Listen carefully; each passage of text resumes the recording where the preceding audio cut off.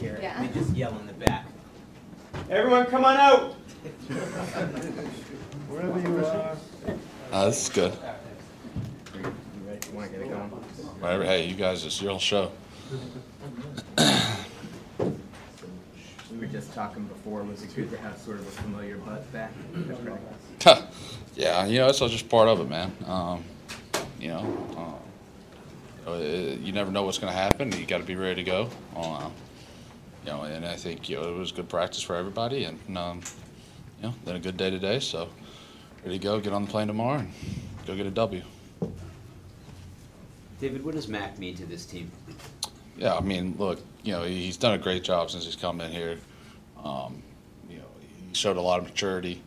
And he's our quarterback. And that's how it goes in this league with the quarterbacks, right? Like they are the quarterbacks.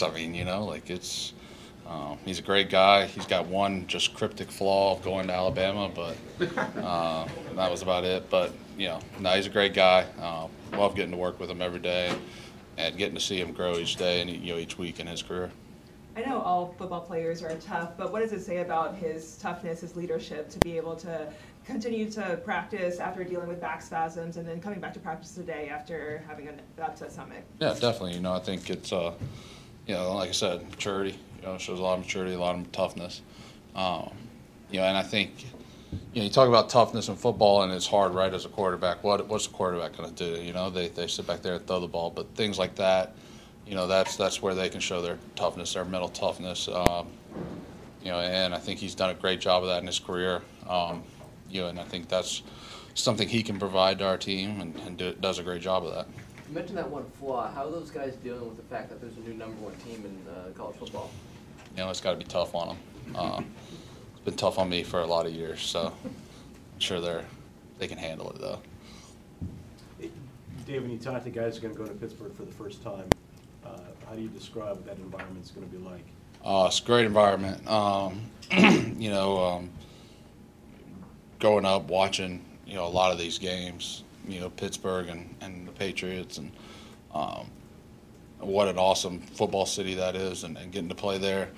Early in my career, we always played them a lot, and, super competitive games, great fan base, obviously one of the most historic franchises in the league. Great franchise on how they do things, and how they build it. So just a lot of respect for them and the atmosphere, man. It's what you dream of, to play in the NFL, to get to play in games like this, and especially on a beautiful fall afternoon.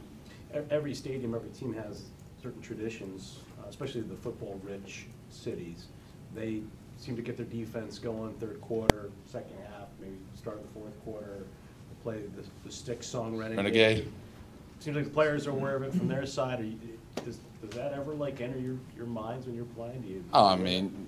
Someone told me when I was, because we opened with them in 15 here, right, and then 16. That was the first time I think I played there, and someone told me at the start of the fourth quarter, Renegade was coming on, and it did. I think it's great. It kind of brings you back to like the college fight song-ish, but it's not. But you know what I mean, like.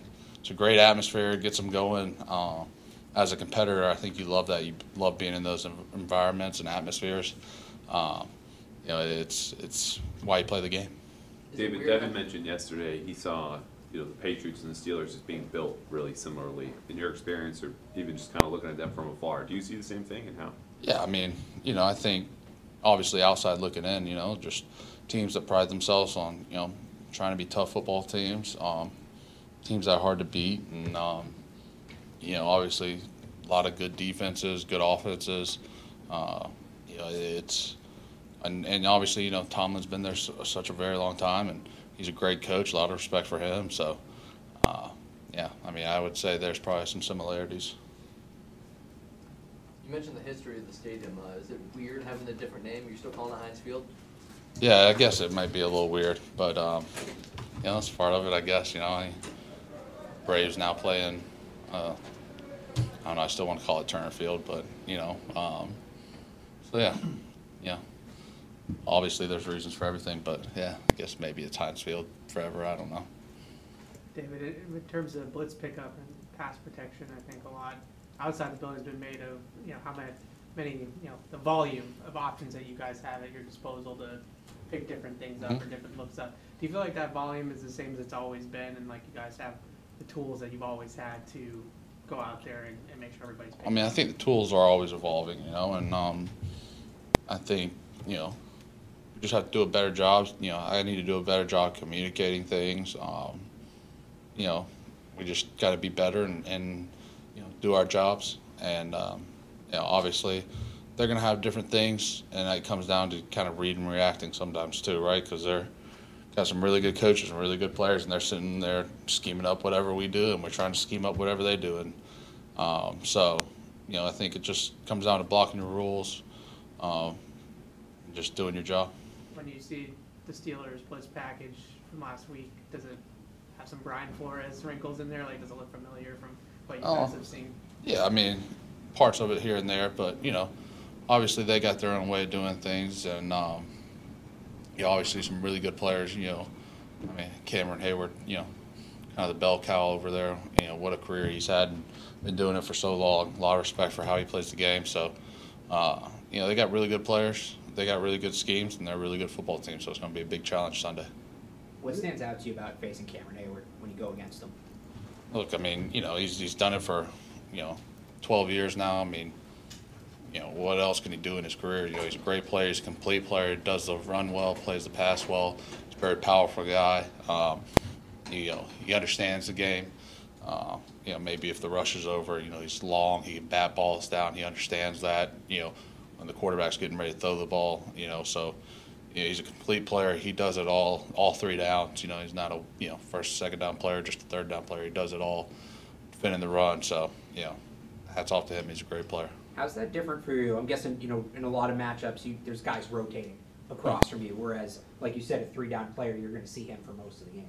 Yeah, I mean, look, a lot of teams got guys like that, right? But, he does it all, like I said. But also, D linemen, they're in and out, and different series, and they can play 12 plays in a row and then take a series off. They could play 3, come back in. You never know how they're going to do it on their side of the ball. So you really have to be ready for everyone, because you're going to see them all. So, obviously they try to keep those guys as fresh as possible. So when they're in there, they're going as hard as they can.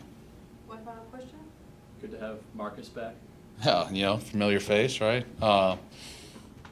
It obviously, he was on our roster, but 2020, all that. So, seems like it's been a lot longer than it has, but good to have a familiar face around.